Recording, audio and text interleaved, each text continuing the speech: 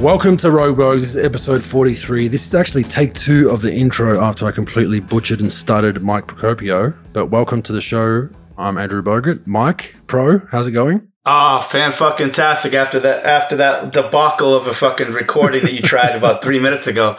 But no, everything's good, man. Just enjoying the weekend, brother. Yeah, it's always good. Always good to put the feet up. NBA's a lot going on, man. It's we've been once again failed to talk about the Phoenix Suns the last couple of episodes. We hit them a little bit early. We didn't think they'd do as well as they are this season again, or we don't think they'll make the finals again. But 11 straight.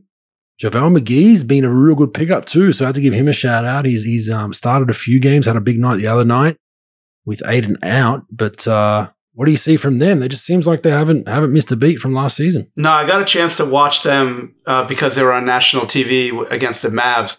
I don't get local Mavs games because of my cable company dropped Fox Sports. Long fucking story. But they're playing well, man. Like, they're comfortable. They're role players. They're just they're really confident and they just play hard. They can go down early and then they don't, you can't really fuck with their confidence, man. And, you got CP doing his thing. We talked about JaVale McGee. I've talked about JaVale McGee a bunch. Like, I think JaVale's a good player. When you give him parameters and say, look, this is what we need from you. This is what you cannot do. And I think he works well with that. If you just let him do whatever he wants, that's when he's on Shaq and the Fool almost every night. But if you just give him simple things that he needs to do on a regular basis, he's not bad. I mean, look at him in Golden State, look at him in LA. Like, he's done pretty good things. And they're good, man. Obviously Book is playing at a high level. Jay Crowder, DeAndre Ayton, in those 2 games against Dallas were good. They're a good, fun, energetic team to watch. And you know what? They're going to give people a run for their money. I was totally wrong about them coming into the season. Yeah, I mean, they haven't missed a beat. Like, they've just continued to surge in the right direction. I think they're playing team ball. Chris Paul still looks fantastic for a guy his age. Devin Booker's gotten better again, it seems. He's making some big plays for him. But yeah, they've got a good balance on him. So I had to give them a shout out. I don't know. The West looks open for the most part. Besides Golden State, you don't really know who else is going to be there. And they're definitely going to be up the top. So Golden State, the clear front runners right now. But the West is pretty wide open. So the East is too. The East is even closer. And I want to get into this as well. From the 10th seed to the 1st seed in the East currently is 3.5 games, Pro, and that's Milwaukee in 10. They are 3.5 games out of 1. The East is going to be fun till the end of the regular season and the playoffs. I think it's anyone's ball game. There's probably a few teams we can put a line through, but it's wide open in the Eastern Conference. Yeah, it really is. There's a lot of teams that are surprising. Obviously we talked about Cleveland and Washington in prior episodes, but you get Charlotte, hanging in there at 10-7. You get some teams that are a little bit surprising as far as like underachieving. You get the Celtics, you get the Bucks, you get Atlanta, Indiana to a certain extent, even though they were beating the shit out of New Orleans earlier this evening. But it's some surprises. It's a fun, it's a fun conference. You get the Miami Heat doing their thing. We talked about Chicago before. Brooklyn's doing it basically, without one of their best players. So it'll be an entertaining year, and it'll be very entertaining to see who locks up that, those 10 spots, because there's going to be a fight from probably 8.5 to 11 as far as like those seedings at the end of the season. Yeah, there is. And Brooklyn's now number 1, but barely. Miami 2, Chicago 3. I think those 3 will remain somewhere in that top 4 or 5, I believe. I think Milwaukee's the only other one if they go on a run that can come and challenge. And Philly with Embiid coming back. The Wizards have slid a little bit. They've gone 6-4 in their last 10. Charlotte's in the middle, but it's literally a 2 or 3 swing of bad games, good games can completely flip the conference. So it's fun to watch. Atlanta's starting to surge. They've won 3 straight, 4-6 in their last 10. We spoke about them last week about a bit of concern, but now they've bumped up to 7-9. They've a little bit of an easier schedule the last couple of games. They do get Boston, I think, but that'll be fun to watch. I wanted to give me your thoughts around who, if you had to pick today and you got to pick one, who in the top 10 from each conference do you put a line through? Who's going to fall out of the top 10? from each conference? Well, Sexton's out for the year for Cleveland, so I'm probably going to say Cleveland. They started really hot. They're 9-8 currently. Sexton's out with a leg injury. I think it's a knee, and he's out for the year. I just think it's hard. I'm not a big Sexton fan, but he does put up numbers. He's a tough guy. He'll be a tough guy to replace on that team for sure. I think he's averaging about 16 for them, and he does provide a tough player to match up against. So if I had to pick right now somebody in the East to drop out, it's probably going to be them. What about you, Bogues? That's probably the most sensible pick. Cleveland, obviously, they started off really well. It's just so open and hard to pick, I think. I think Atlanta's going to be, which will go to my next question, they're going to be the one that's going to jump into the 10.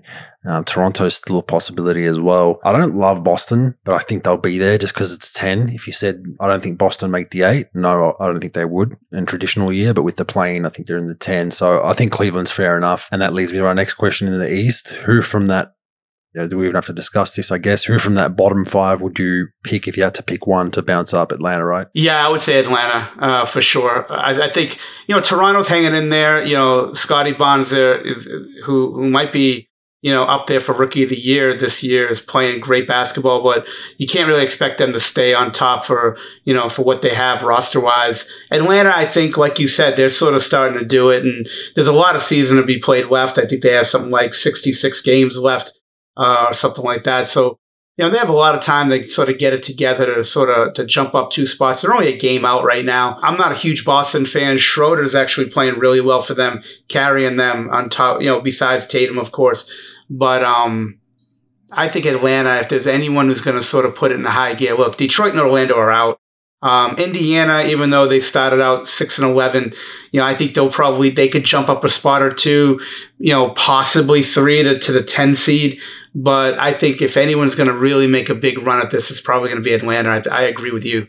Yeah, it's fair enough. I think it's the most sensible. Toronto may be a dark horse as well. They do play some good team basketball. A little bit of an injury bug there, though. In the West, same question. It'll probably be, for me, the obvious one is OKC Thunder. I think they're higher than even they thought they would be at this point. I don't think they would have been in the 10 seed. But when I look, so if I pick OKC as my one team that I think could bounce out of that top 10, if I had to pick one, I'm struggling out of the bottom 5 with who would go up because they are some bad teams. Houston, New Orleans, we can put a line through for the most part. San Antonio, so got one wrong. I had them in my 10.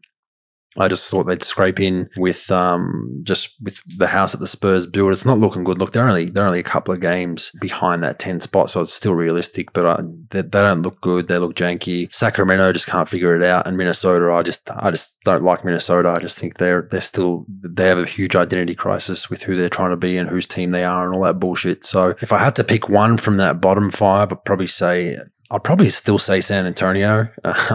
As crazy as that sounds, at 4-11. But I did look at their schedule. They've got a rough 10 coming up as well, so they could be in some trouble. But I'm just waiting for that rodeo road trip they go on when they usually surge and Pop, has a bottle of wine a day and they find something to win some games. But look, it'd be OKC and San Antonio would be the flip flop for me. What about yourself? I'm gonna go a little outside my comfort zone here. I'm going to say the Lakers drop out of the 10. No way.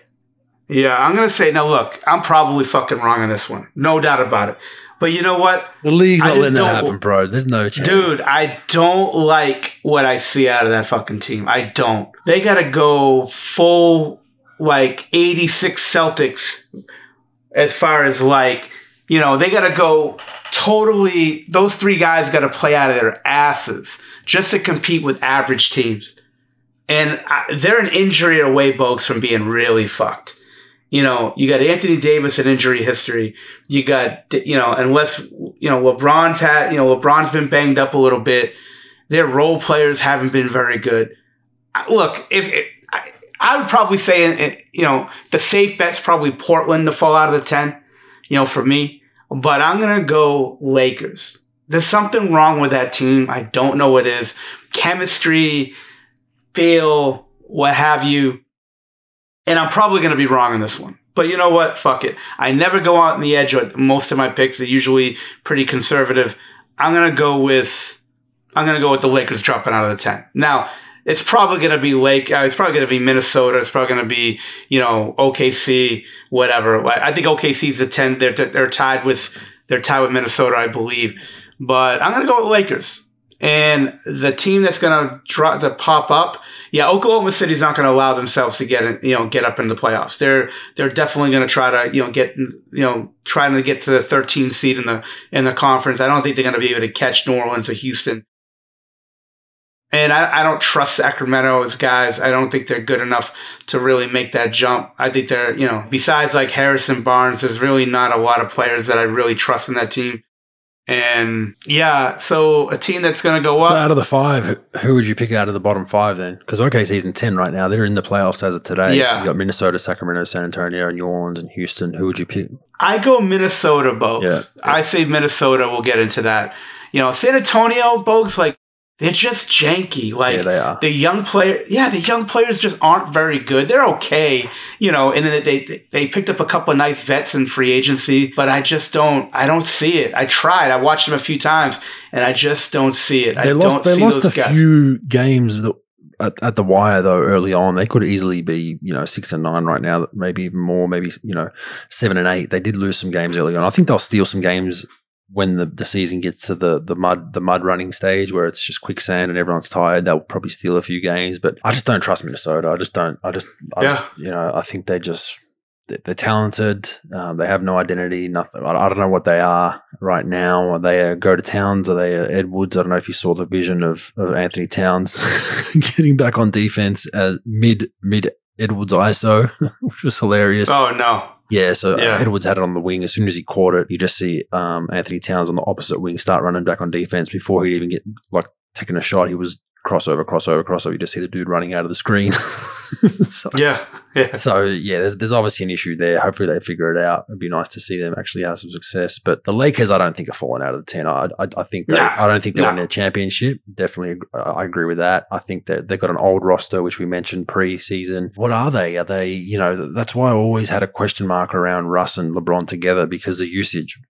LeBron's a high usage guy. If he's not scoring, he's assisting. That's just been his career, and rightfully so. He's one of the best players of all time. You bring Russ in that conversation, and it's the same thing. Russ's success of triple doubles is his usage. If he's not scoring, he's passing, he's creating. So you got 2 of those guys. You ask one of them now on the floor to be more of a role player. They're both not great shooters from 3, feet set shooters that you wouldn't really use them as a spot up. LeBron's gotten better from 3. Russ, you'd live with him shooting, winning a game with his 3-point shot. So their defense isn't great. Melo's provided a decent spark for him actually, and Monk's been okay. But they need some more. It just seems like you've got that championship hangover 2 years later, and it just doesn't. I don't know. That roster's a strange roster, but we'll watch that space. But I think that's fair enough. I think I'm San Antonio. You've got Minnesota. We'll watch that space and see what OKC does. Whether they want to get a pick or maybe still a playing game. That'll be interesting. All right, let's move on to Ben Simmons again. Now, this is an interesting conversation. So our friend at the house is Strauss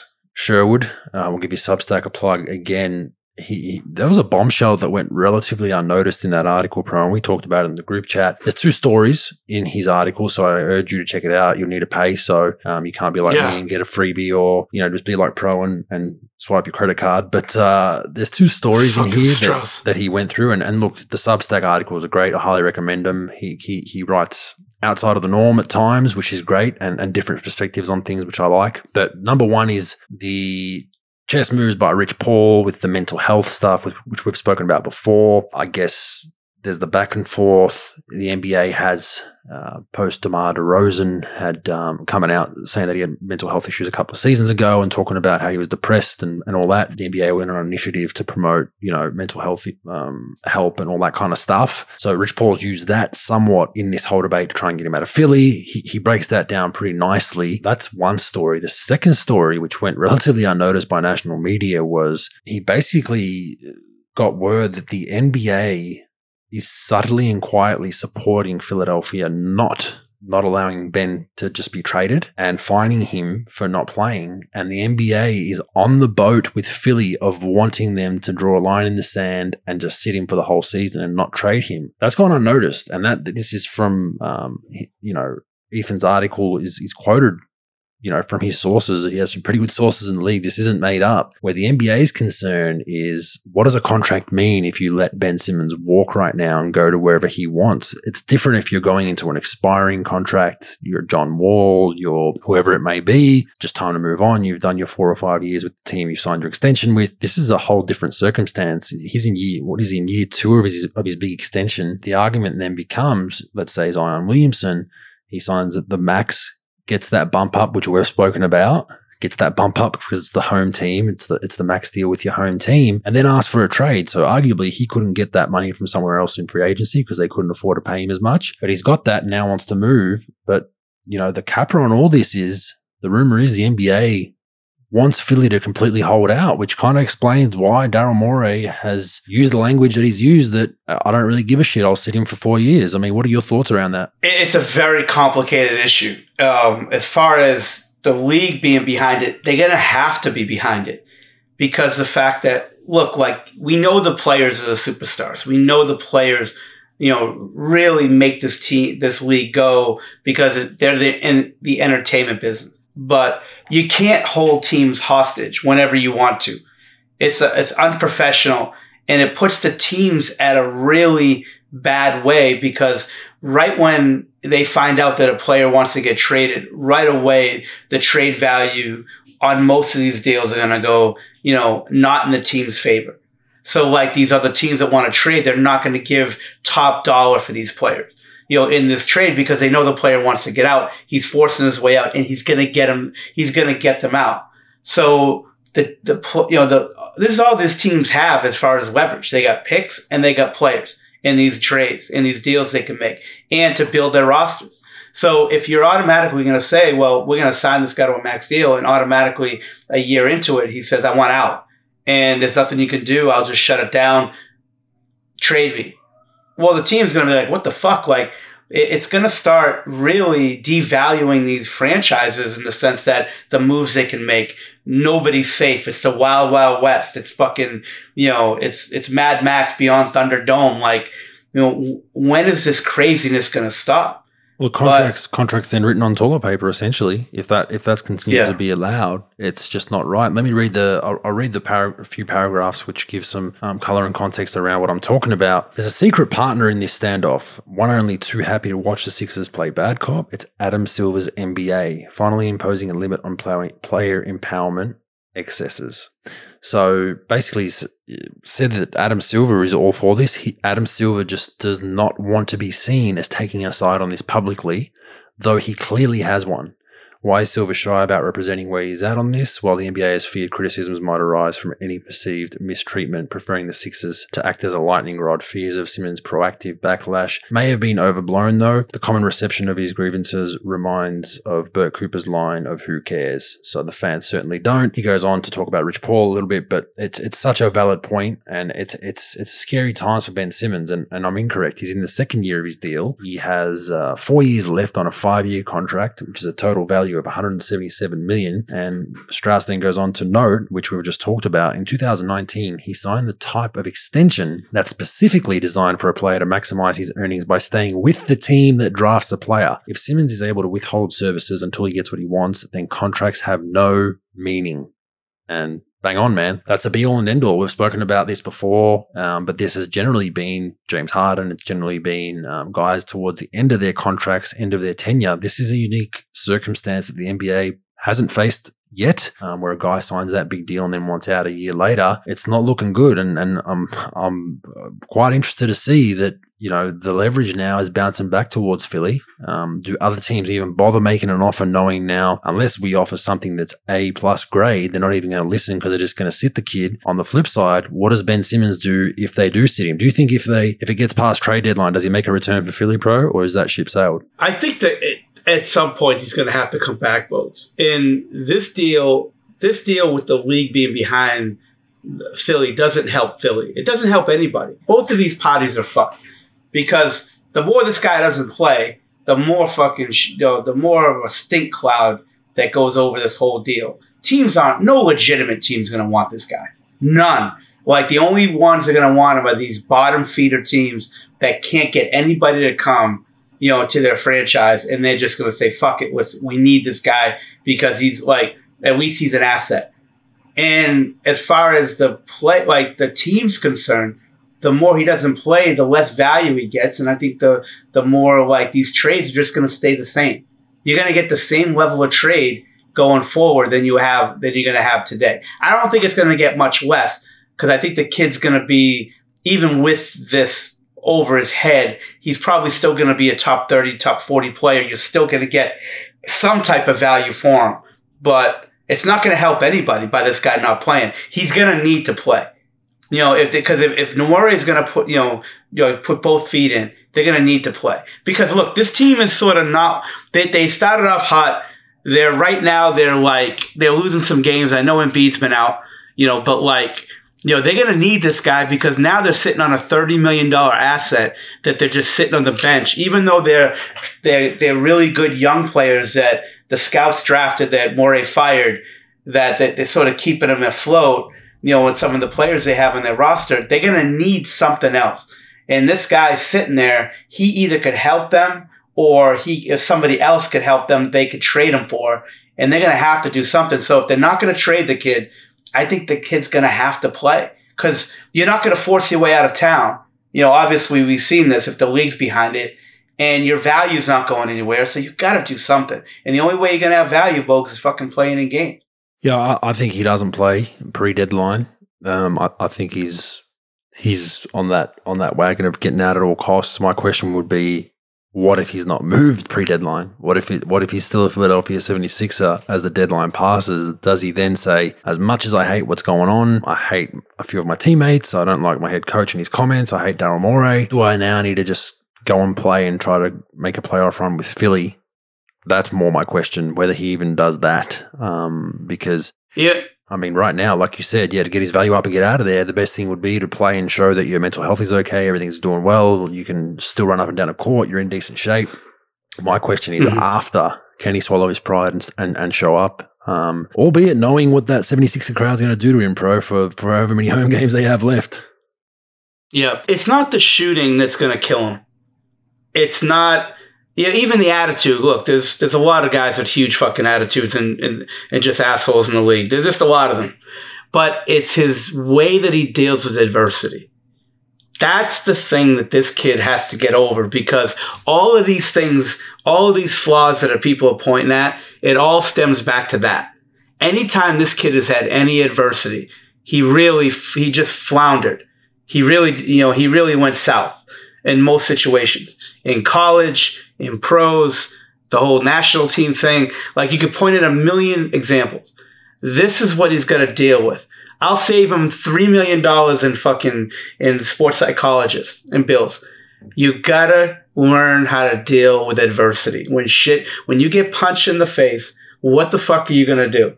Most players gonna have to sink or they're gonna have to swim. He's gonna have to deal with this.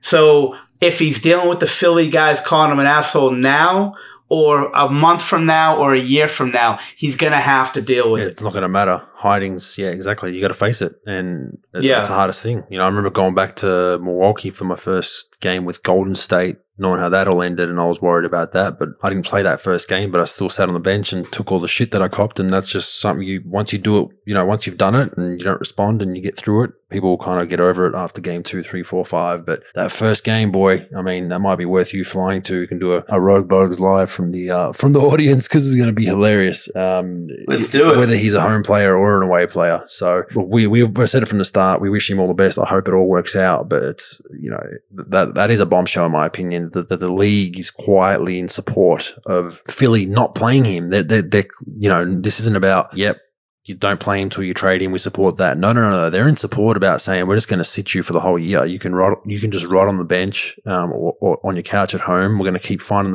the shit out of you, which they're doing again. And the NBA is in full support of it, because they know this is a watershed moment, bro. This is what people don't understand. This is a big moment in contractual disputes and the Players Association and the CBA and the league, because the next CBA is going to be very, very interesting, bro, because there's going to be some shit that's going to hit the players in the face coming from owners and GMs that they're not going to like, and the union's going to they better be ready, because there's going to be something in there that's going to give owners and GMs more security than they currently have, which is zero. So that's going to be interesting when that whole debate fires up again. And the big fight's going to be, Bogues, I think, too, on the player side to the management. First of all, with this whole John Wall thing, I'm hearing conflicting reports. I'm hearing that he says he's not going to play until he's traded or bought out or whatever, or traded. I don't think he's going to take a buyout. But, like, okay, so for the players, I think their biggest gripe would be, you know, look, them shutting things down and holding teams hostage, we all know that happens. But then their fight is going to be, what happens when these guys just tell us to go home?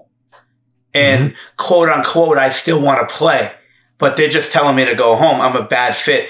See, I think the two things that the league going to have to deal with are the players that hold these guys hostage with if they want to get out of town.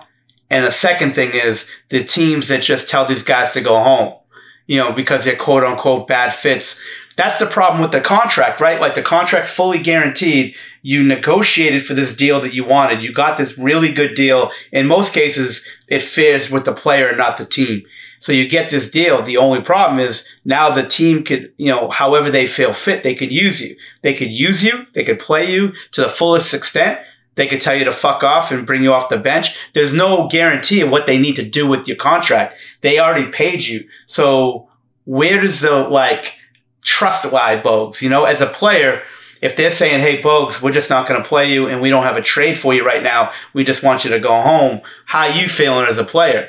Are you feeling like, hey, fuck it, like, we negotiated this deal, I'm getting my money, but, like, you want to play and you want to go somewhere where you could be used? It's not a black and white issue is what I'm saying. It's like there's a lot of gray in this stuff, you know?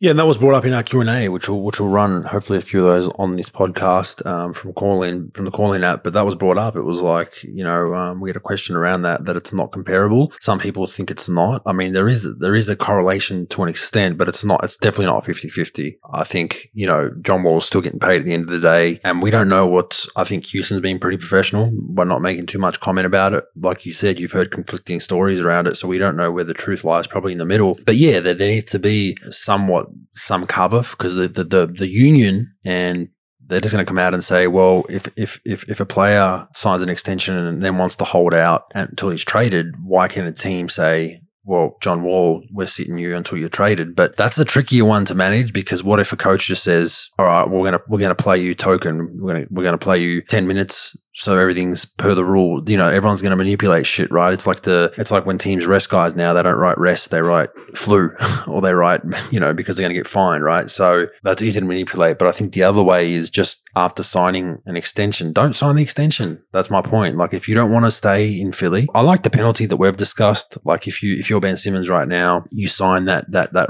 rookie extension with your team, which gives you a bump of 15 to 20% odd, let's say. If you want to get traded, you wipe that 20% off the total of your deal for the next team instantly, and that goes back to Philly. That actually goes back to Philly, or something along those lines, right? So Portland takes Ben Simmons' contract in full, and then 15 to 20% of it, whatever that extension mark is, goes back to Philly. Then you'd have a different conversation, because then you're like, okay, you've got some skin in the game. If you want out, you're losing 15 to 20% of your total check. Philly then has some insurance, and we get some cash back in this deal as well. And the team trading for him needs to eat a bit more. You know, it's the total of the salary. So I think that's the fairest way to go.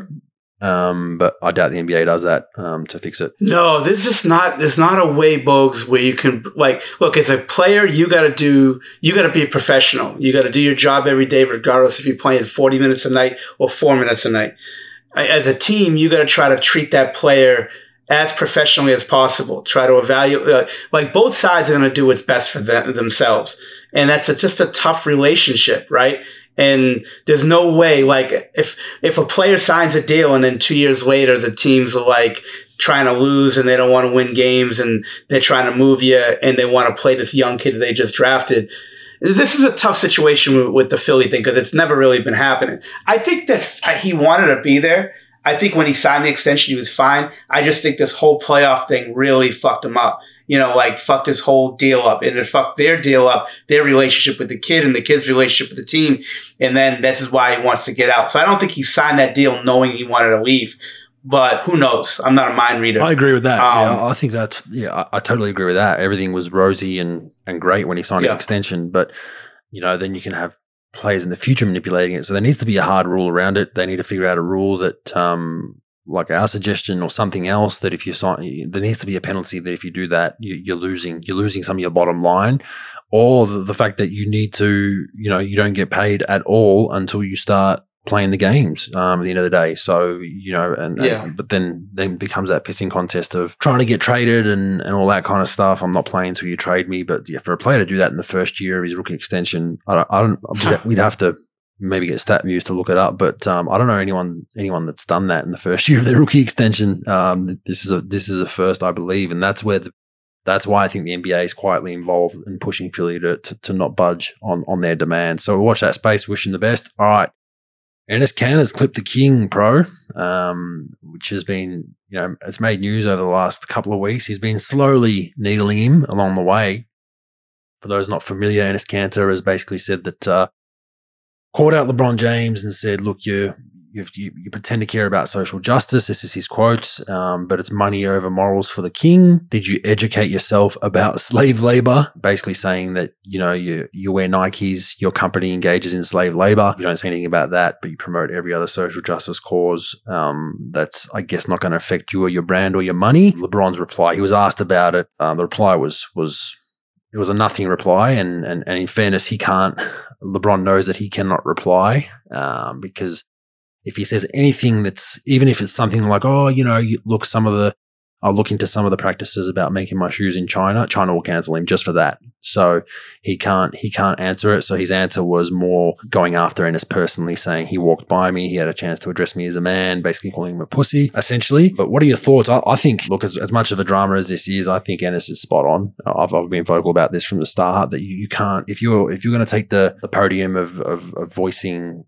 slave labor and social justice issues, they're pretty similar no matter what country you look in. Human rights violations are human rights violations. So if you're gonna put your words on the table about one issue, then if it's a similar human rights violation, you should have the same thought process. But obviously he's muzzled because he's paid so much money from China. So Enes has a point, 110% in my opinion. Should he go about it this way? He's probably what's up for discussion. But what are your thoughts around it? Well, the first thing that's going to come about is they're going to go back in time and watch Enes throughout his career wear Nikes throughout most of his career. So if he's got a problem with Nike, he was Kentucky too, right? Well, so the Nike in the NBA, he played in their game, he was involved with them early on, and I'll give it to him. He was a young kid. So then, look, everybody knows about the practices of the Nikes, deal in the Philippines and other places in Asia and stuff. We all know that. But the thing is, Enes wore Nike throughout his whole career and almost all his NBA career. And also, I want to know if Enes is making $95 million a year or so, whatever LeBron's making from Nike. I want to know if he would have the same views.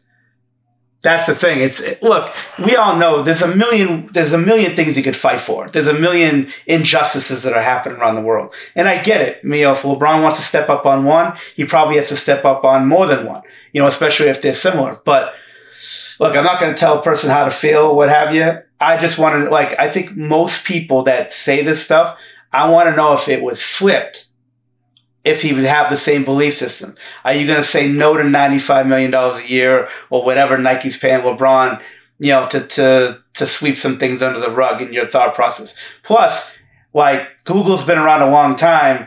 You wore Nike your whole career and you've been this sort of spokesperson for, what Enes has been throughout his whole career, trying to be outspoken about this stuff. Well, you knew about Nike. I knew about Nike when I was in high school about that stuff that happened.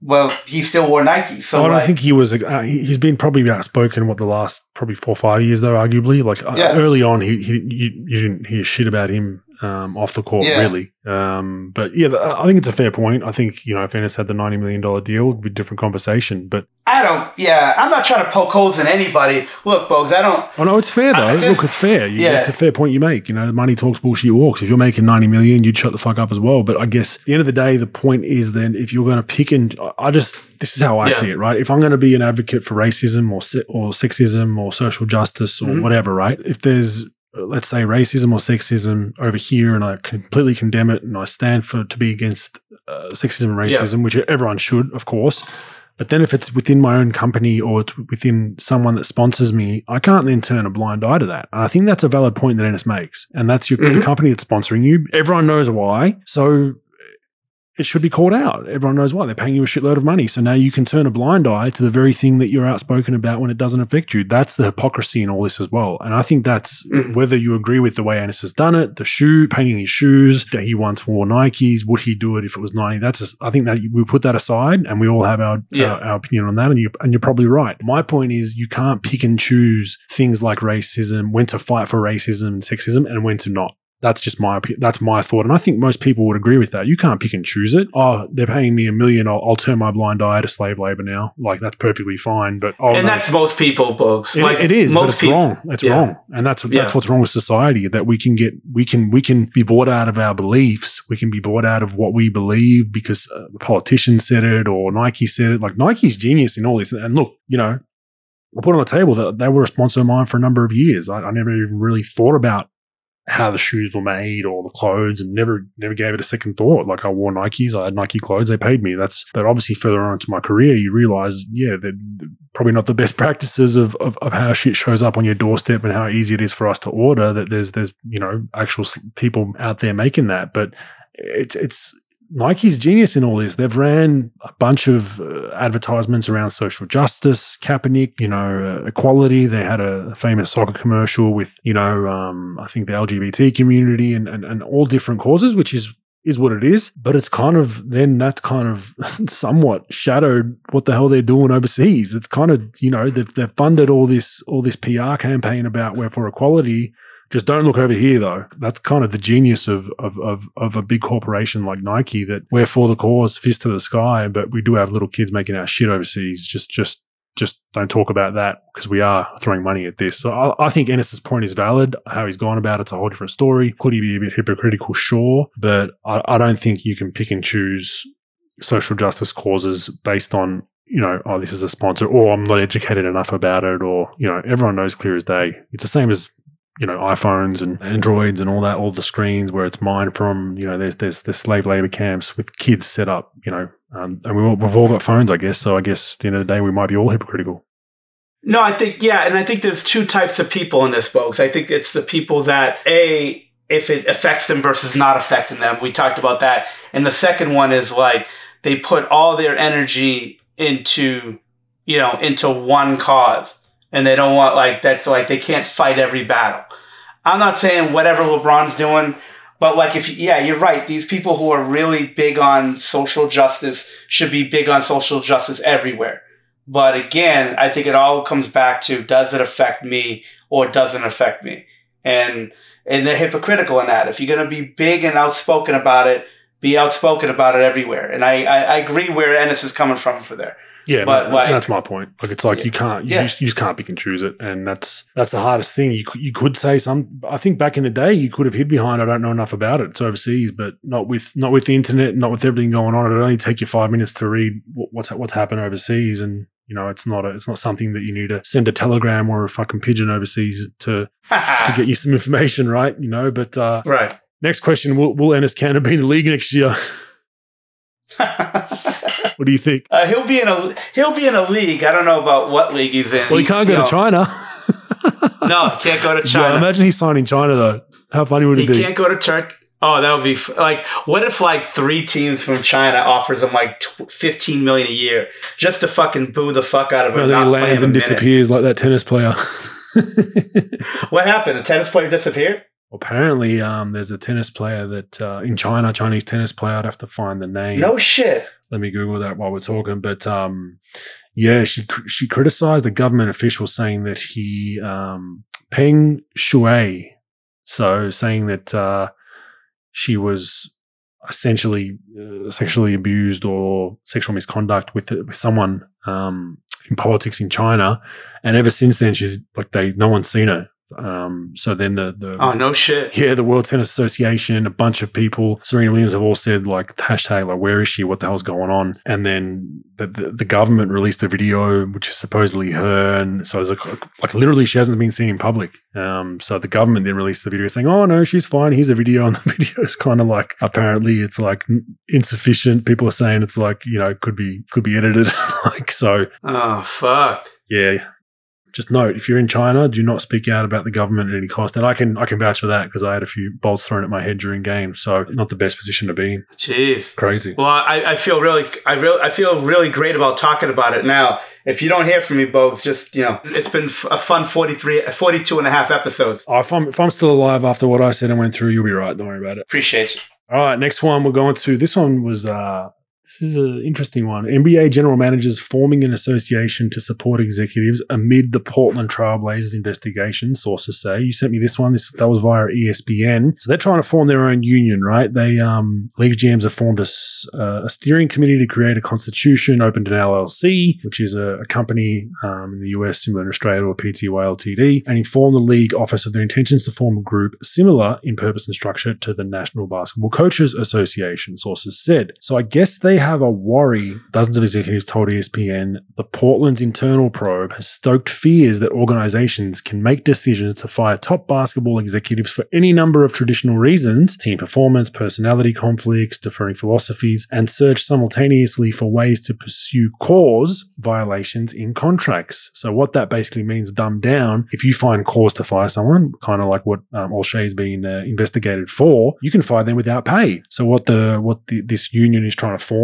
with the general managers is we need to protect ourselves, because what's to stop a team just getting 5 people to come together within the organization saying this guy said bad things to me, they harassed me, and he's got 3 years at 15 million left. See you later, buddy. We're not giving you any of your money because of cause. So, man, the drama just continues in the NBA. It's never a dull moment, but I kind of agree with the premise of what they're putting together, because this can be an issue down the line where, you sign a GM to a long-term deal, you realize, holy shit, he's bad. God knows what can happen, what teams will do, what owners will do. We know, we spoke about last week, Sava and how stingy and cheap he is at times. Donald Sterling, probably not the best examples to give, but they're shrewd businessmen that will try to save $1 wherever they can. You can't tell me that they won't try to, use that rule to their advantage, bro. Yeah, I think it's just they need some coverage. Like, I think they're, the money goes towards like legal, trying to get them legal help, PR firms to try to help them. Because look, just like players, like GMs only have a certain amount of time where they're relevant.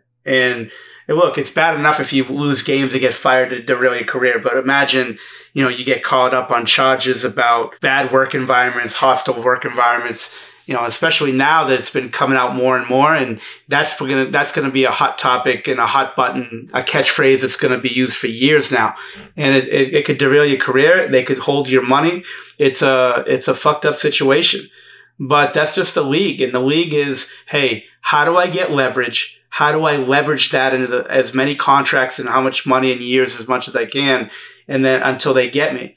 And look, this whole thing stems from O'Shea wanting Chauncey Billups, and she wanted Becky Hammon, and he won the argument, but she was going to win the war. And that's basically it. And, Bogues, like, look, in every walk of life, every job that you have, you're going to have confrontation. You're going to have hard conversations. You're going to get yelled at when you fuck up. Like, so what constitutes a hostile work environment? That you yell at somebody? That you scream at somebody? That you call them a motherfucker once in a while? Like, that's the thing. And that's the thing that I get. Like, what is a hostile work environment? And are you going to get a GM fired for it? And look, if you're throwing stuff at people and threatening them and doing some like really fucked up shit, I get that's a hostile work environment. I've seen that happen close up. I'm saying like, but if you're just getting yelled at, is that a hostile work environment? That's what I mean. Who defines hostile, especially in 2021? Hostile could be, hey, Jimmy, you fucked up. Like, you need to do better tomorrow. Have a good night, but think about it and improve tomorrow. Oh my God, he said fuck. That's hostile. You know what I mean? Like, it's that's the problem these days. It's like hostile can be in the eye of the beholder, just like beauty. It can be, it's subjective. It's has that person that you use that word with had a bad history with that word from a father or from a coach in the past? I mean, who knows? I'm clutching at straws here, but Jesus, yeah, it definitely goes to the eye of the beholder, and that becomes a very slippery slope. Yeah. Darren Ehrman had it right when he recorded Mark Jackson.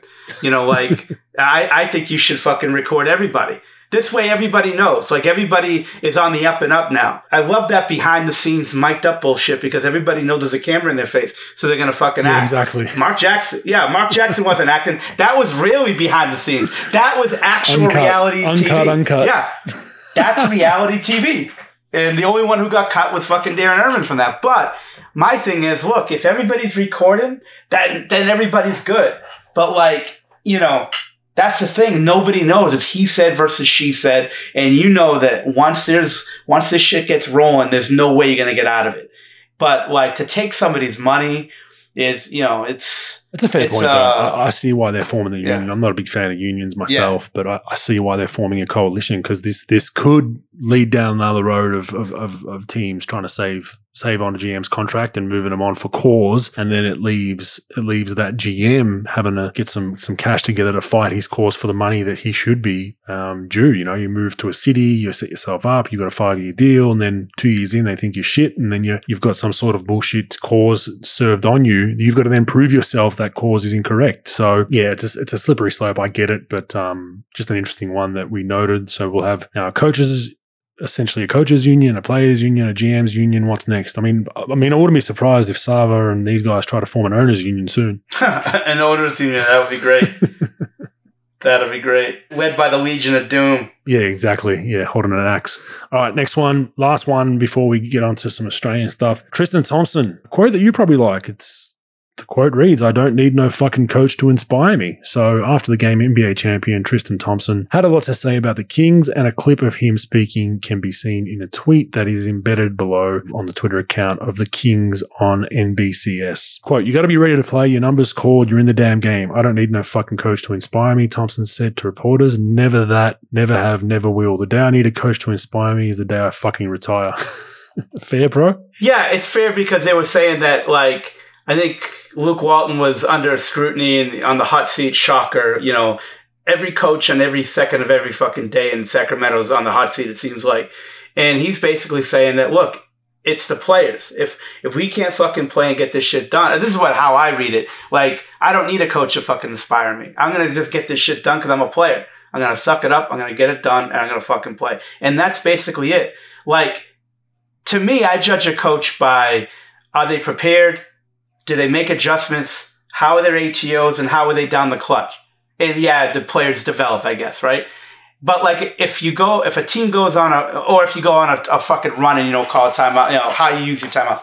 But how many coaches have you been around that you've been really fucking inspired? Is a coach going to really get you to play much better? Nah, maybe as a young kid who doesn't really understand the NBA and needs somebody to help him through it, maybe. But for the most part, once you start getting going in the NBA, it's on you. It's on the player more than the coach. The coach makes very little difference in the NBA, in my opinion. Yeah, I agree. And as far as totally, it's if you need to be motivated for 82 games, you probably shouldn't be playing in the NBA. It's that simple. Every now and then, if you've had a 10-game lull where you're struggling and you're not shooting the ball well, it's more of a, the good coaches that I've been around will call you to their office. They'll watch some film. They'll maybe say, "Hey man, you're going at 85% at practice sometimes, maybe go at 110 and get some game quality stuff up, maybe change your routine." They have those honest conversations with you. But if people think the NBA and pro sports are about a coach coming in with this great talk, which we had with Mark Jackson. He gave a boxing speech every second time out about Muhammad Ali and someone's on the ropes and someone's throwing the first jab or whatever it was. And you can only use those once or twice a year, 3 times a year, and it's just one of those things. I remember once with Mark Jackson, I probably told this story. I don't know if I've told you this story, but we're playing in Dallas. So you probably were there at the time. You guys were punching us. We were down. This is Mark Jackson. We were down. I think we're down 35 at halftime, right? right? Mhm. Just one of those road trips, one of those games, playing like shit. He called in, he had a friend at the game that was a pastor. He called him in at halftime. Instead of the halftime speech, he had the pastor just give us a sermon, right? No kidding. Yeah, we ended up losing by 55 instead of 35, but that's a story for another day. But yeah, that's what I mean. Like, did that, so if we would have won that game, was that the motivating factor? It's all very subjective again, and I agree with Tristan Thompson. He got drafted to a shitty environment. They were bad in Cleveland early on, then LeBron came, and then they won a championship, were part of many finals runs, so he understood what the daily grind is and probably understood that, hey, T-Lu's not rah-rahing us every day. He used that infamous speech after Game 5, we're coming back to grab our cash, when he put it in the ceiling apparently. Other than that, he probably didn't spend all his bullets at once, so he would know, and I totally agree. If people think Luke Walton's not motivating him, that's probably more a player issue than it is a coach issue. Yeah, look, for a player, it's all about your routine. It's all about how you handle adversity and how much character you have. Like, that's going to get you through the night. It's not your coach. I don't give a fuck how many ATOs your coach could draw up on the board or how many fucking rah, Cisco fucking speeches they give you. You got to be able to dig out of these holes yourself. And it's the only way you're going to get out of it is having a routine that works for you, having a work ethic, and having some fucking pride. And he's right. Like, he gets himself out of this shit. Coach is not. What the fuck is a coach going to say? You got to get downhill, or all that bullshit they like to say, space and pace, all that shit. All that shit out of a fucking fortune cookie from a fucking Chinese food restaurant. Give me a fucking break. Like, that shit ain't. I've seen those fucking speeches. They're all bullshit. The player has to say, they got to look themselves in the mirror. They got to suck it the fuck up, and they got to get the job done. The coach ain't going to do it. Yeah, the coach is going to drop that play. He's going to use his timeout. He's going to do some things and be prepared. That's what a coach does, and make adjustments. But the fucking players are the ones that are going to get him through it. Yeah, and arguably the head coach has enough stresses that I would even argue that the assistants and the guys like yourself in your role, player development, that's probably more their role as well. Is when a player needs motivation or is in a rut, the coach. The coach can only manage one out of the 15 so many times. You've got 15 players to manage. You've got rosters. You've got shit. Who am I making inactive tonight? Who's active? Who am I calling up? So it definitely... Folks, most assistants want to inspire guys that are averaging 17 points or more a game. If you're dipping below like 8 points a game, they ain't going to give you many fucking speeches, brother. They're going to run for the fucking hills, all right?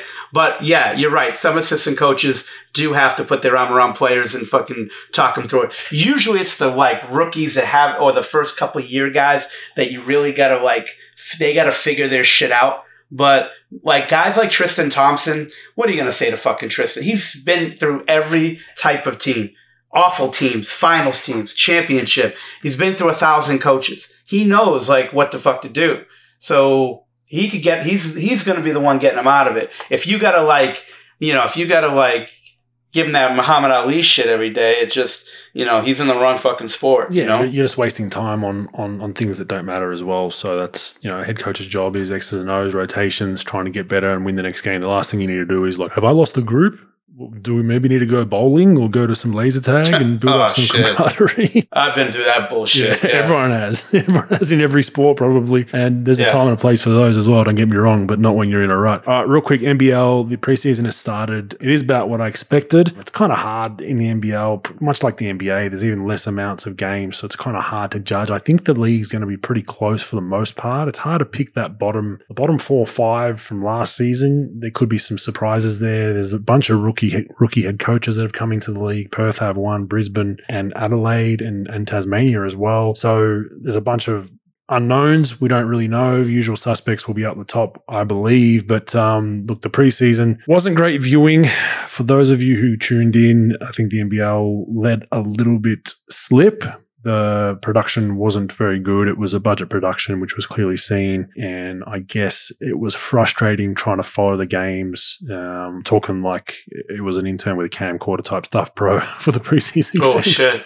It wasn't well produced. Sometimes didn't have commentary. They forgot to plug the audio in. I'm not sure what they were doing. The live stats on the app would ever really work. So just a bit of encouragement that if it's going to be to that level, just don't televise it. That's my opinion. I think just don't televise it. Keep it closed door, open door for fans. Don't televise it. Let the fans post photos. They're at the exclusive preseason games. Make it a big thing like that. Don't televise it, because I think you do more damage to your brand doing it half-assed than doing it at all. But yeah, I mean, some decent games. A lot of young talent actually in our League Pro. A lot of next stars, potential draft prospects for next year, not just Australian, but from overseas. So I think it's going to be a fun year all in all, and I will be doing a preseason wrap next week with a great of Australian basketball and a commentator great who's been around the game for many years. So I'll do my preview. I'll boot you off that preview pro. We'll do that on Australian time because you'll probably be sleeping, cuddled up to your teddy bear at that point. But we'll add that on to next week's podcast. So stay tuned to that one. Yeah, way to communicate with me on that one, brother. I appreciate it. I just told you. Thanks. Unless you want to wake up at, 1 a.m., 1:30 a.m., I think it's scheduled for. Fuck it. I'll let you guys. Like, what are you bringing to an NBL preseason preview? That's a good point. I'll let you guys stroke each other, so I'm good. Give us your pick for who's going to win the NBL next season, bro. Let's hear it here first. Do you even know all 9 of the? Can you name all the teams in the league? Fuck no, I can't. I'm here for comedic relief. I know my role. Shit. Exactly. So stop giving me shit, because I just put it back on you and you got nada. All right. Stats, useful or useless. I saw this one as well, and you added it to the list. While mid-range shots have generally fallen out of vogue in the NBA over the last decade, Durant has made them his calling card. Durant is shooting a whopping 70.3% between 16 feet away from the basket and the three-point line, better known as the mid-range game, the shot of death. Our guy Bob hates that shot, but 70.3%. To put that into perspective, he has shot better than 50% from that range over a whole season, just twice in his past 13 active seasons. About a fifth of his shots typically come from that distance, with another fifth coming from 10 to 16 feet away. Useful or useless, pro? I think it's useful. I think it tells you that, obviously he's dominating from that area, and that's an area that a great player shoots from. And I think it's useful to understand that it's not a shot that you should be shooting 80% of your shots from, but it's a shot that you're going to get. And if you can make it at a high clip, then it's going to help you. They're obviously in first place in their conference. So, and he's playing it extremely well. So I think it's a shot that people got to look at and say, look, if they're going to give it to me and I can make it at a high clip, it's there. Got to shoot it. I think it's definitely useful. Shocker, but I think it's useful. Yeah, I don't even know what the math is of how many points that is possession on shooting 70%. So someone else can help us out with that on a calculator. But 1.4. A little bit more than 1.4. Is it? Yeah, so it's like 70. I mean, depending on, not every possession is worth 2 points, but if you make it 70% of your shots, actually from the mid range, yeah, it's only 2 points. So it's like 1.4. It's 70% of 2 points. 1.4. So it's well above, what's the league average? It's like 1. Is it 1.1 or 1.11 or something like that? That's a good reason to get Bob back on the show. So it is. I know it's low ones somewhere there, 1 point something, isn't it? When you look at possessions and all that kind of stuff, and then you got to factor in free throws as well. But I could be completely wrong. But I know it's well above what they're trying to get per game, which is kind of interesting because it is deemed as a death shot. All right, we're going to go to, who do you think the lead? You probably saw the chart, bro, but if you haven't, who do you think the leading scorer is in the NBA in the paint to date? In the paint. I haven't seen it. I'm going to guess Giannis, but that's just me. Ja Morant. No shit. Mm-hmm. Yeah, so he's put out a post saying that, with that highlighted, saying that I was, too skinny, too small to play in the NBA. He's leading the league in points in the paint at the moment. There's a cool chart, courtesy of Sideline Sources, that they posted on their Instagram. So, if you want to see it, probably be a few of their slides back by the time you hear this podcast, but it breaks down all the quadrants of the court. It's pretty cool. So it's got top of the key 3. Who do you think that would be? Top of the key 3. Is that Steph Curry? Yeah, it's Steph Curry. So Steph Curry owns the top of the key, the left wing and the right wing. Left corner is Grayson Allen. Right corner is Joe Harris. Then we take a step inside the 3-point line. Who do you think's owning free throw line area 2-point shots? Leading scorers, this is a percentage, so keep Durant aside. Yeah. Who's got the most points from the free throw area? I'm going to say maybe Paul George. Close. DeMar DeRozan, obvious one. Oh. Then you've got left kind of block extended between the block and the elbow is Russell Westbrook. This one was interesting. Left kind of short corner to 3-point line. Who do you think that would be? This one threw me off. Maybe Chris Paul. Tyler Herro. No shit. Yeah. But just a strange shot. That just tells me he's in the corner for spot up threes a lot, and he's pump faking, getting one dribble pull ups. Yeah, that's an interesting one. Paul George is on the list. He's on the right short corner. So same thing. That must be a pump fake, get into you, and they actually post him on that side a fair bit as well. The last one you should get: who would have between the block and the elbow on the right side of the floor? Who's made the most? Oh. Once you hear the name, it's a no-brainer. And you might have mentioned this name already. Probably Chris Paul, if I was going to guess. Yeah, bang, Chris Paul. Coming off that pick and roll, going right, downhill. Snaking it. That's his money shot. But an interesting chart. I think I find that very useful because it just gives you, number one, it gives you how dominant Steph Curry is from three. He owns 3 spots league-wide for the most scores from those spots. But then, some weird ones. Westbrook being in there is one that I found strange. DeRozan makes sense. Ja Morant shocked me. But the Tyler Herro from the left short corner is an interesting one. Useful, useless pro for you. Oh, useful. It's always good to see who dominates spots. It's those shot charts are good. I know the NBA.com does them, and it's really valuable to watch if you're really studying the game. They got them on every player, every team.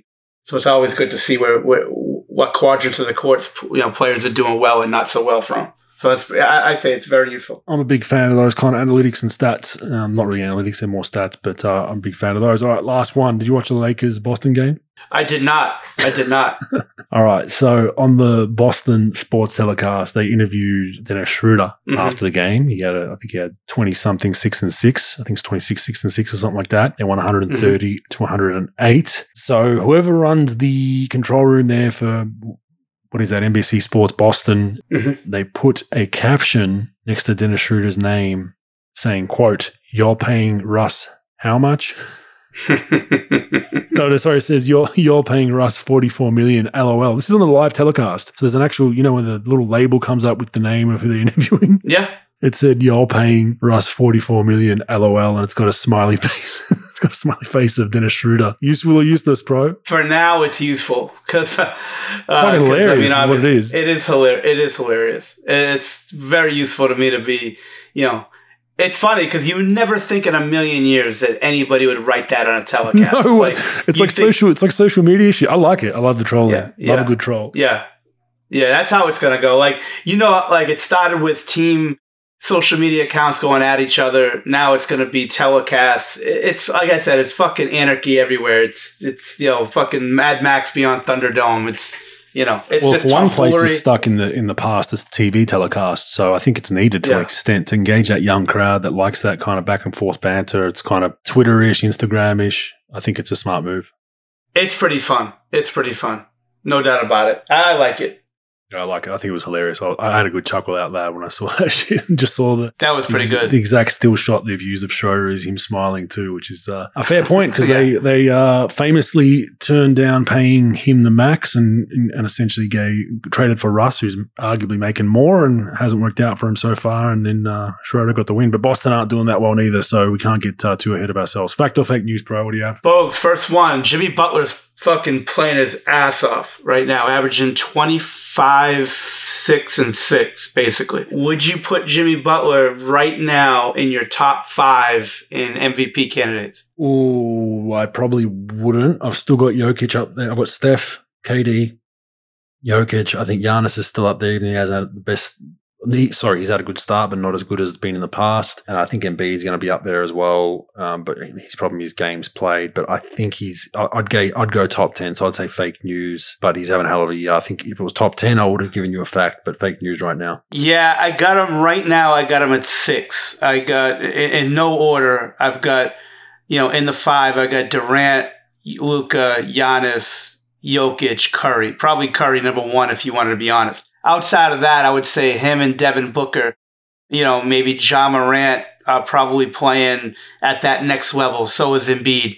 But I don't have him in the top 5, but he's close. I mean, he's a guy that I probably had, give or take, I probably had Butler at top 30, going into the year. Yeah. Yeah, and he's jumped right now as far as his play this year. He's in the top 10. I got him with you. So he's probably in that 6 to 10 range for sure. But he's having a hell of a year. And last year, Miami was not very good. And this year, they're right now, they're top 2 in the East and playing really well. He missed some games too, didn't he, earlier on in the season? I believe he did. Yeah, I believe he did. So, Bogues, right now, the New York Knicks are struggling a little bit. As we record, I believe they're 8-7. They just won a game, yep. Okay, so they just won a game, so they're at that 9-7 level. Right now, top 7 in the East. Do they have a chance of being out of the top 8 when the season ends? Fake news. No, I think they'll make the top 8. I think they'll be solid enough. They have been very inconsistent. They're 4-6 in their last 10. They just beat, I think it was Houston, and it did not look convincing. It looked like they were going to squander that, and Houston are awful. Right. I think yeah, not look, the East is wide open, as we discussed earlier on, man. Like it's so they're what are they? They're 2.5 games. So they're a game and a half of falling out of the 10 completely, right? And they're 2.5 games from being first. Like, it's insane. It's insane that we're almost at 20 games in the season, and usually there's a big, those bottom teams start really falling back where there's only really one team left to crack. But that's what the top 10 has done now. But even without the top 10, yeah, I think they'll be in the top 8. I think they'll be about where they are. They'll be 4, 5, 6. But a Thibs team, I don't count out. I think they'll clean things up. They're not playing great basketball, and they're 9-7, so it's not the end of the world for them. Bogues, it's unbelievable with how they are defensively last year compared to this year. Like last year, I keep the stats on my database that I have, team stats, and the Knicks were like top 5 in scoring defense all year. Right now, they're 17, averaging 107.1. The opponents are right now. Defensively, they're definitely struggling. We talked about their new acquisitions and things like that. They're not really defensive minded, with Fournier and Kemba. So they are an issue. Now, the issue that I have with them, Bogues, is okay, so maybe Washington's going to drop. Right. But right now you've got Milwaukee underachieving at 8-8. You've got Atlanta underachieving at 7-9. And both of those teams are going to make some type of a jump. Milwaukee's probably going to make a way bigger jump than Atlanta is. And Cleveland's most likely going to drop. The Celtics are going to be a dogfight. I think right now, like the Celtics, Charlotte, New York, those guys are they're going to be jockeying for position most of the year. The question is, do the Knicks really have it where they could step up like they did, last year? Can they get to that 5? Can they get to that 6? I think they do. I say it is, I say it's fact. I think they do have an issue. I'm not saying it's definite, but I definitely could see them dropping out of the top 8 with the 2 teams that could move up. There aren't many teams I think are going to drop. I think Charlotte's going to be pretty good. Philly, you'd never know. So I think that they have a chance of dropping out of the top 8, but it's going to be interesting. It's going to be a dogfight from that 7. I think that 7 to 10, 7 to 11 in the East is going to be a dogfight for some teams for sure. So it'll be interesting to see. Yeah, it will. It's going to be close. Folks, last one. Would you take James Harden over Devin Booker right now? Well, the fact that you said right now, if I'm building, Devin Booker's younger, so I would say fake news. Look, it is a tough one. I'll just go back strictly on age. Devin Booker's younger, and he's starting to play very, very well. James has better numbers. So James right now is at 21.2 points a game, 8.8 assists, 7.7 rebounds, so almost a triple-double every night, 89% from the free throw line, 38% from 3, 41.6 from the field. And we go to Devin Booker, and where is he at? He's similar scoring output, a little bit more, 22.7 a night, 5.9 rebounds, 4.8 assists, 83.8% from the line, similar from the three-point line at 37%. So similar numbers offensively besides the assist numbers. Harden's having a better year statistically. Phoenix are winning more games, or close to more games, I believe, at least out of the last 10, 15 games. We're Brooklyn 12-5 for Brooklyn and 12-3 for Phoenix. Look, right now, because you said right now, I would say Devin Booker because he's younger. If I'm a GM, I'd probably go him, but James is having a fantastic year. If it was career versus career, I'd take James Harden. He doesn't look in great shape, folks, does he? James? Yeah. No, he looks round, but he's getting it done, man. This is the thing with him. Even when he was really fat at the end of that Houston stint when he came back before he got traded, he still put up some huge numbers. He's just so gifted. He's so talented offensively that he looks like, at times he has a Swiss ball under that jersey, but his numbers are just mind-boggling. But the concern you have with that shape is when it becomes nut-crunching time in a playoff series when you need to get into a stance and play 2 ends. Is he in peak physical condition to do that on top of having to carry the scoring load if KD's having an off night? Probably not. But as far as regular season getting your numbers up, it looks like he can do it with one leg. Yeah, no doubt about it. I mean, he's always going to be able to put up points and put up on the offensive end for sure. If this was last year, I would probably say James. I would say it was fact.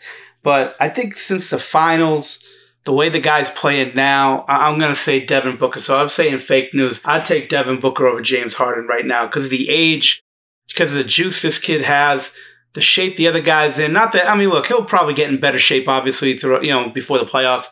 I'm not really worried about that. He always figures it out. And they're going to go deep.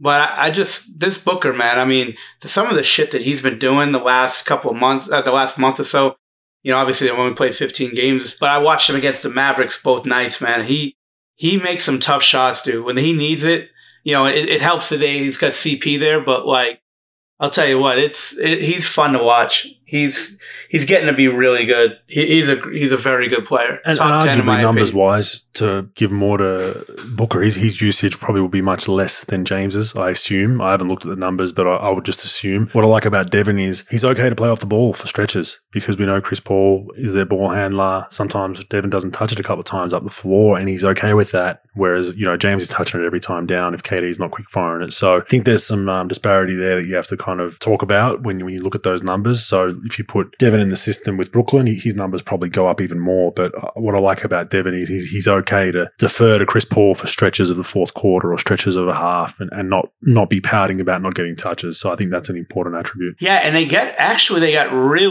their numbers are very close to each other as far as what they shoot. Like, they're both shooting 41. I think James at about 88. They're like in the low 40s in their field goal percentages. They're both high 30s in their 3-point shooting, and their free throw, I think James got them high 80s compared to like mid 80s for Devin. But yeah, they're both really good to watch. I just like Booker because he plays off the ball. He's a little more active and things like that. So, what would your pick be, Booker today or James in his prime in Houston? Ooh. I'm probably going to say James in his prime. His numbers were crazy at that time, albeit he was shooting 500 free throws a night, but it doesn't matter. He was getting it done, and we faced him a few times in the playoffs, and he was always a tough scout. Oh, God, he was tough. I'll tell you what, in Oklahoma City, right before he left for Houston, his ability to pass the ball was phenomenal, and he didn't hold it like he did in Houston. If he could ever go back to that passing versus what he did offensively with Houston, with his passing in Oklahoma City, I mean, he's relentless. Well, he kind of is. I mean, he's eight assists a game. People don't realize how good, because of the ISO, cha step back in Houston that he, was really good at the last 5, 6, 7 years. People forgot how good he's a great playmaker. He doesn't need to score. He is a volume scorer, but he doesn't need to. He can actually almost run a team from that shooting guard spot as a point if he needed to. And that's, I think, why when people looked at, even we were probably cognizant of Kyrie, James, KD, how does it all fit? Arguably, you keep James at the 1 and Kyrie at the 2 if they're all healthy, right? Because I think it's a great point. When he was in Oklahoma City, like I said, I remember saying this to Durant, and this wasn't like a private conversation or anything. I just said it my own evaluation of it. Early on, I thought that they should have treated Westbrook like Dwayne Wade and got him off the ball more and put James on the ball and ran him point. Just because I always thought James was a better passer, had much better vision, and I just thought he could do things as far as getting guys set up. Versus like if Westbrook was pushing in transition and this guy was getting him easier shots, that he'll be a more of an efficient player, less ball holding. Because James didn't do all that ball holding stuff as much early on in Oklahoma City. I always thought that he should have been the point guard and Westbrook should have been the 2. Not to take away from Westbrook's game, I just think that James sort of could get him where he needed it when he needed it, and yeah, it's just interesting. I don't think people understand because they just see him, like you said, with that cha-cha-cha stuff. Like, they don't see how much of a great passer and great vision the guy's got. Yeah, no doubt about it. All right, that wraps up episode 43. So next week, Pro, we are going to do some NBA city rankings. Now, there's 30 odd or 29, LA, I guess. Mm-hmm. But yeah, we're going to do our top 5 and our bottom 5. And there's a bunch of metric that old Pro has put together in a spreadsheet. So we've got some homework to do. So stay tuned for that. But it'll go through everything from hotels to, the locker room to food to climate to all that kind of stuff. So stay tuned for that one. I'm sure it'll be a laugh. We're going to have some fun with it, Bogues. I did this exercise a couple years back, and I had to redo it because I didn't do it for Dallas. I did it for a few of the Mavericks staff guys that we ranked all the cities that we stayed in. And so obviously we didn't have Dallas in there, so I had to go back. But I think it'll be pretty fun to do. A pretty good exercise. Yep. Catch that one next week. We're actually going to leave everyone with a few questions that we had on our call-in chat today. So before our podcast, every Sunday Australian time, Saturday night, generally US time. If you want to jump on and ask a question, just download the call-in app for, I think it's only on iPhone at the moment. I think Android's coming, but you can jump on, you can ask us a question, interact with us. We'll give you a teaser of what that sounds like after this, and that will wrap the episode. Thanks, bro. Bogues, thanks, brother. I'll see you soon. We're going to welcome everyone to episode 43 Q&A via call-in. Appreciate everyone joining. We have a few listeners here. If any of you would like to jump on and ask a question, feel free. All right, Chris, unmute and fire away. G'day, guys. Thanks for having me on again. This is probably a question for you, Andrew. It's in regards to when you did the Howie Games podcast a few years ago. It's probably in relation to, when you sort of talked about, he sort of asked you a question regarding, how do you rally players to try and play as a team when they're sort of focused on their own personal careers. It's like, I think you sort of said, you guys tried to sort of bond together, but they were sort of like, well, but I need to get my stats or I'm not going to get paper money next year. Do you think that's just is it a culture thing? Is it more of it almost seems like some players would rather, get paid more money as opposed to take less money, as opposed to have, success, if that makes sense. What's your thoughts about that? Yeah, no, it does make sense. It is, it's an interesting topic because basically there's two aspects in the NBA, and Pro can probably touch on this a bit as well, but, you get paid per your production and your stats, but it kind of goes through ebbs and flows, especially with analytics. There's some people that will study analytics and be like, well, if this guy was with us and getting X amount of minutes, he'd be much better, so we might overpay him as a young talent. But it's actually gone the other way at times as well, where there's notorious stat patters on shitty teams that put up 20 and 10, but teams kind of know, good teams know that shit, like he might not fit into a system that's trying to win. So there's a balance there. But look, yeah, it is. I mean, you're averaging 9 rebounds and you can steal a 10th rebound off your teammate and average a double-double for the season. That can be much better in your agent's marketing tools for getting you an extension and all that kind of stuff. So there's pros and cons to it. I think it all comes down to money at the end of the day. And we don't see it as much in Australia because the levels of money aren't as great. And a lot of the contracts, at least in Australian rules football and NRL, they aren't heavily, predicated towards bonuses of rebounds and points like they do in basketball, like goals or whatever, like, that kind of stuff. So it's not as competitive on the court, but that's the challenge that every NBA team has. It's can you put aside your individual motivations for the betterment of the team, and that's easier said than done. And it's a lot of stars or second-tier stars or third-tier stars have a mentality of like, yeah, I want to win now, but on my terms. So what that means is I still want to get my 25 a game, whereas a new coach might come in and say, hey, we don't need 25 from you. We'd rather get 20, but can you lift your assist totals up and move the ball a bit more? That player will probably be pissed off with that and want out. And that's kind of what we see. Pro, what are your thoughts around it? I think that, like you said, money fucks everything up, right? And everything's motivated towards money for the most part for players. So, and they've always played that role of, putting up numbers. And there are very few coaches could actually sit those players down and teach them how to be winning players or how to play in a sort of a different type of system where it's got to be team first. And I think where coaches get this, two things. I think that the front office has got to do their homework as far as, taking the right types of players that could fit into these systems. And that's why, front offices value the information that they can get about players from other teams when they're going to acquire them through draft, trade, or free agency to try to bring in the best possible people in those roles to fit. And the second thing is I think the coach has to address that before the season even starts. I think and I've been around coaches that try to address it in game 30 and it's too late. I think game 3 is too late. I think you really need to, first of all, understand the players you're going to bring in. Second of all, you have to set the precedent early, and you got to use your bench as far as motivation for that. And it's a tough dynamic, because all these players know that the more numbers they put up, the more money they're going to get. And the coaches are going to try to say, well, the more you win, the more teams are going to want you, and it's going to up your value. And it's really hard to sort of sell that, especially if a player's wired to be selfish. And we know, you know that, Bogues. We know there's about at least 100 players in the league that are just flat out selfish. They're going to come up and just try to put up points. They have no idea how to play in a team structured environment, but bad teams continue to sign them because no one wants to play for those other teams. So they know they can get these vigilantes that could put up 20 points, on 22 shots, not be winning players, but they put up numbers. I think that it's tough, and I think you have to try to bring in the right type of player. And I don't think you can rally players that much. I think you could have a really good environment like the Spurs were back in the late 90s, early 2000s, where they could bring in one tough type of player like a Steven Jackson, right? Surrounded with Duncan, Ginobili, Parker, and those guys, and maybe try to shield their weaknesses of being more of a me guy than a team guy. But it's really hard, especially when those teams that bring in 4 of those guys and they don't have those types of players like a Duncan, Ginobili, or Parker that could sort of surround them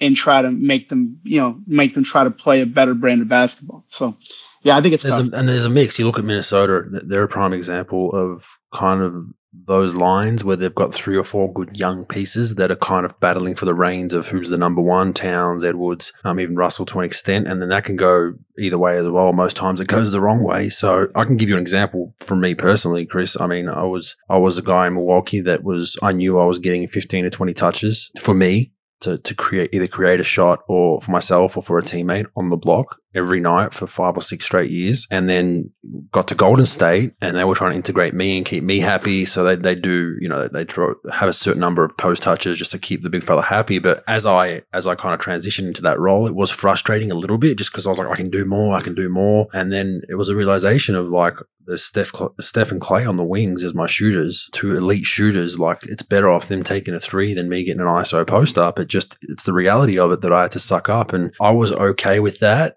Because I was like, if I buy into a role with this team, 25, 30 minutes, rebound, hit people, be physical, block shots, play through the high post for some assists, I'm happy with that to get wins as long as we're winning. If we weren't winning, then it's a different conversation. You're like, hey, I think I can help more and maybe help us win some more games. But we started to win, and it's a tough pill to swallow when you come from a system that I did where everything was predicated around me. I was, the 1 or 2 option for a number of years there, to then go to a 4th or 5th option. It's not the best thing to hear, but that's the reality of being on a good team that's going to win. You got to, Andre Iguodala's the same. He came from, I think he was an all-star a couple of years in Philly, and then went to Denver and then came to us, and then they asked him, hey, can you come off the bench for us? He probably wasn't too happy about it at the time, but then understood his role, and he was the leader of that second group that got us to a championship, won a championship 1 year, and then the next year we didn't, and then he won 2 more when KD was there. So that's another prime example of a guy who, although it was tough to hear at the time, bought into his role, and that's probably the hardest thing. It just,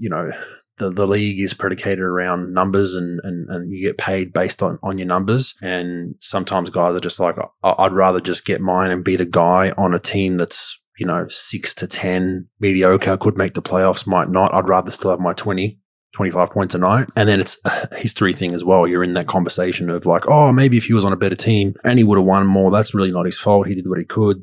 There's that whole conversation around the legacy piece. So there's a lot of players that would probably choose, some crazy stats over a championship, and that's just the reality of the guys you're dealing with in the NBA there, Chris. So I hope that that answers your question. We'll go on to the next one. Simon, go ahead, unmute your microphone and shoot. Yeah, g'day, Bogues and Pro.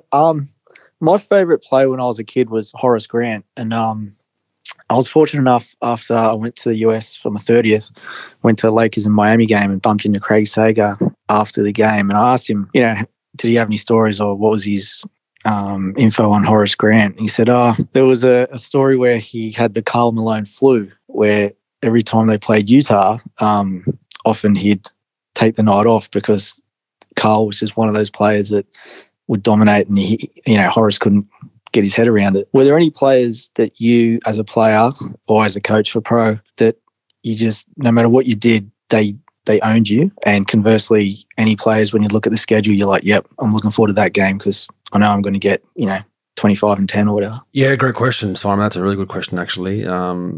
I guess for me, and by the way, we'd call that Carmelone-itis, is what Horace Grant would have had. So you just put an itis on whoever's name it is. But early on in my career, I struggled with two guys. One was Dwight Howard in his prime in Orlando, like prime Hall of Fame. Dwight Howard, he was getting 20 to 30 touches a night. They ran a lot of good shit. Stan Van Gundy had him. They'd get him ducking in the middle of the floor rather than posting up a lot. So they'd spread shooters with Hito and Rashard Lewis, and you couldn't really double. And I was light in the ass my first 2 or 3 years, so I wasn't the strongest dude. And he just punished me. Like I never dealt with someone he's somewhat undersized because he's about 6'9", 6'10" at best. And but he was strong as an ox and athletic. Like you could throw it to the top of the board. So you kind of were stuck in a hard place. You couldn't over deny him because he'd slip for lobs. And I struggled with him probably for about 4 or 5 years. And then it's funny, after that, once I started figuring out the game, grew into my body, I felt like I played him pretty well for the next 6 or 7 years. And the other one for me was Yao Ming. He was in his prime when I first came in the league. He was just so tough. He'd park himself on the block, and he had one night where he got hot against me in Houston, and I just remember like doing everything right defensively, like pushing him off the block, making him work for the catch, and then he felt in a rhythm and just turn either shoulder and just shoot a fadeaway right over you, not even fading really because he's 7'6", and you'd just be like so pissed off because he did everything right, textbook, and he just had such a beautiful touch for a guy his height and could handle the ball well, and he gave me fits, and then he obviously retired early. So, but I as much as he hated playing some of those guys, I definitely wouldn't take the night off. I'd definitely try to have a crack, and if you struggle, but I do know, there are stories, I'm sure Pro has some, that there are certain guys that see that calendar matchup coming up, like a Horace Grant and Karl Malone, where they either get the flu the day before or they just take the night off and they just struggle with certain matchups. I'm sure Steph Curry has a long list of guys that don't want to guard him and might have an injury or a rest night when they see him on the calendar, and that's all part of the fun and games of the NBA. Pro, do you have any good examples of an itis for us? Not really an itis, but because we didn't really play much defense in Dallas, let's be honest, and there weren't many defensive players when I was there in 6 years. But like, I'll tell you what, like a guy who killed us consistently was Devin Booker. I could remember a couple of times where the guy just, we had pretty good leads on him, and he made, he stormed back, basically carrying Phoenix, game winner. Actually, won another game against him in 2021. But like, I could have sworn he made like 2 or 3 game winners against us at home when we had comfortable leads in each of those games. And I mean, look, like you said, Steph and plenty of guys just sort of lit us up, but. It just depends, but there are certain players. You hear certain stories about players that didn't want to get embarrassed at home and things like that, so they would take the night off, or they would pull up lame with a bad ankle, or the infamous the mental illness of physical injuries. Got a bad back where no one could really chart who's got a bad back and how. So they say I got a sore back, and they can't really pinpoint it, so they sit out the night and things like that. So, I don't know, man. It's tough. But, Devin Booker kicked the shit out of us almost every night they played us in the last couple of years that I was there. But, it's pretty funny, Bogues, when you see those guys come up. Oh, no doubt. And just to finish off Simon's question, we would label like whatever, if you just took a random night off or was sore for 2 or 3 games, like us guys in the locker room, we'd pick whoever the star matchup was that you had to face and just put an itis at the end of it. So it might not even be that you're missing it for that. Like you'd legit have an injury. We're like, oh, you've got Devin Booker itis. And it was just kind of a rolling joke that I'm sure pros made those comments to someone just joking around just to break guys' balls. But yeah, man, there definitely is a lot of shenanigans that goes on, and some guys are notorious for missing certain games or certain styles of play. And also to finish your question, you asked, who did I like going against? For me, it was any Mike D'Antoni coach team when I was in Milwaukee, because they would always play small or have a smaller 5. It was Amari in Phoenix, and he was a beast on the offensive end, but I knew defensively he was light. I could move him around and I could get whatever shot I wanted. And then when he went to New York, D'Antoni, he brought him over as well, and they always had small guys playing the 5 because they like to be mobile. So I felt like I'd always have a 15, 20-point night with 10 boards, and you wouldn't even really break in a sweat against them. And they almost were okay with post up touches back then. Like, you know, they didn't want to give up threes and they didn't want to foul. So if you made a couple of hooks on them, they didn't really care. They'd run the ball back up on you and try to get a three up. So that was one coach and one style of play that I really enjoyed playing against. Thanks for that question, Simon. We'll go to the next one from JF. Unmute and fire away. All right. So from last week's episode, you gave Rich Paul a point. Please take that back. You made a horrendous comparison. Please take that back, mate. Please take it back. I said a small amount of credit. I was what did I give him? I think I said 25%. The equivalent would be if Ben Simmons was playing for Philadelphia, balling out, and then Rich Paul telling Philadelphia, you know what? You don't have to pay us anymore. Like, we'll just play basketball for free. That's the equivalent. Yeah, you're right. It's fair. It's fair. It was a long bow, definitely. But I think that there is a slight point with teams getting away from doing it as well, because it could be what JF is talking about. Is I said that Rich Paul has told, you know, John has said that John Wall's been told to sit out by Houston. They're still paying him. They don't want to play him because they're going young. He tried to compare that to the Ben Simmons, and it's definitely not a great comparison, but my point was that if NBA teams can do that, let's say you're in a free agency year, it can affect you long term. So that was, I definitely don't think it's apples for apples. So I take that in stride. I appreciate it. Yeah. So my question really, I'm not a fan of Rich Paul, but he really makes a lot of mistakes in public, right? He wants to be a public figure, a celebrity. So he's really open to that criticism. I don't know any other NBA agents by name, right? They don't do that kind of branding. But I'm just curious, why does every single NBA player have an agent when the CBA is so kind of rigid and there's so many guardrails around contracts? There's probably a good portion of the league that, you know, are just giving away 2% on these deals when they're already predetermined by the structure of the CBA. I can bring up plenty of examples, but restricted free agents, like Giannis's big contract last year, he was going to sign with any team, but it was going to give him the max. I don't know why he's giving 2%.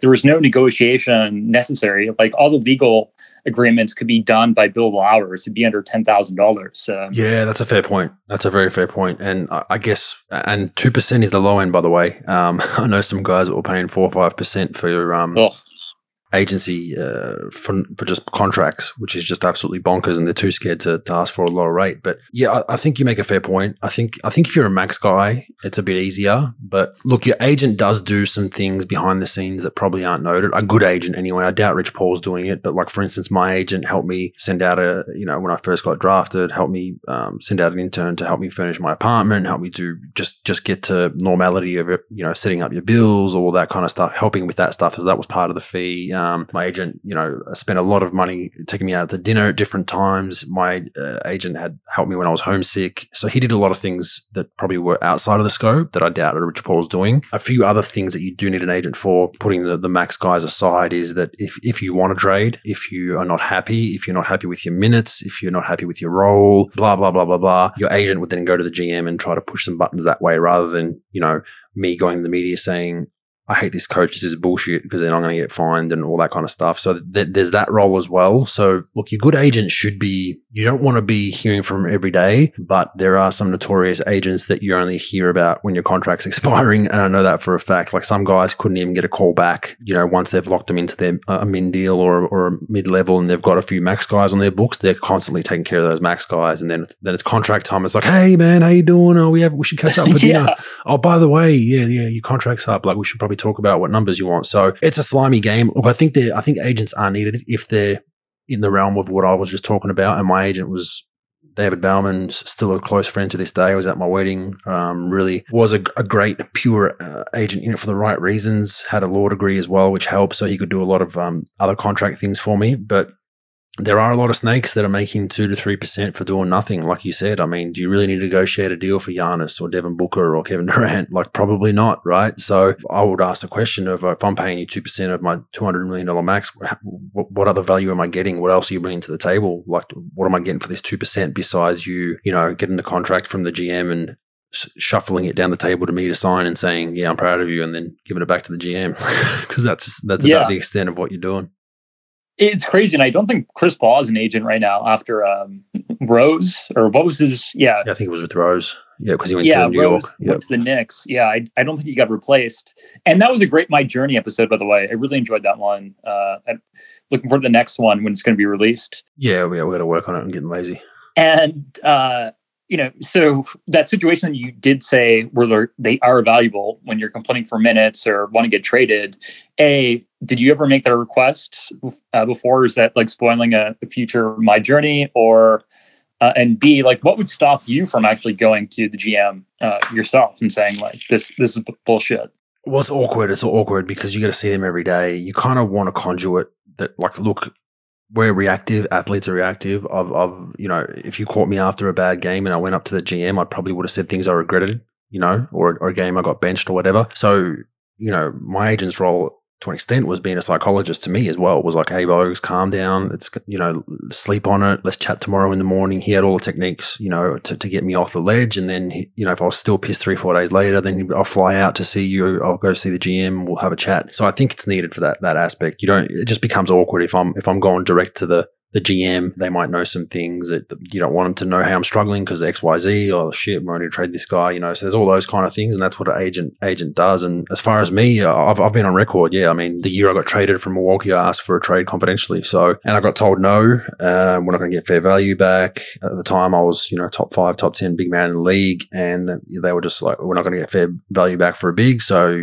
we're not moving you. And then I broke my ankle 2 weeks later, and the GM and the coach were on the hot seat, and they made a move for Monte Ellis, which got him to the 8th seed. Didn't save their jobs, but it got him to the 8th seed. And then that's how I ended up in Golden State. So that was, I wasn't a guy that was going to go public with it. It's just one of those things. But Pro, what are your thoughts around it? I think I kind of know your thoughts, but give us a spiel. Yeah, like for Giannis, right? Giannis was unknown coming out, so his agents did a lot of work for him throughout the draft to try to get him drafted in the right spot. And then on top of that, they don't get paid for they don't get paid for their whole rookie deal. They take 95% of the first round picks, don't pay their agent a fee at all. So they got to pay through that. They have to pay anywhere from $10,000 to $25,000 for your pre-draft training. They got to sort of fly to see you play. They got to do, they incur probably close to $100,000 in expenses in your first deal. So probably out of loyalty, a lot of these guys do it. Again, most of these guys aren't paying them on the first deal.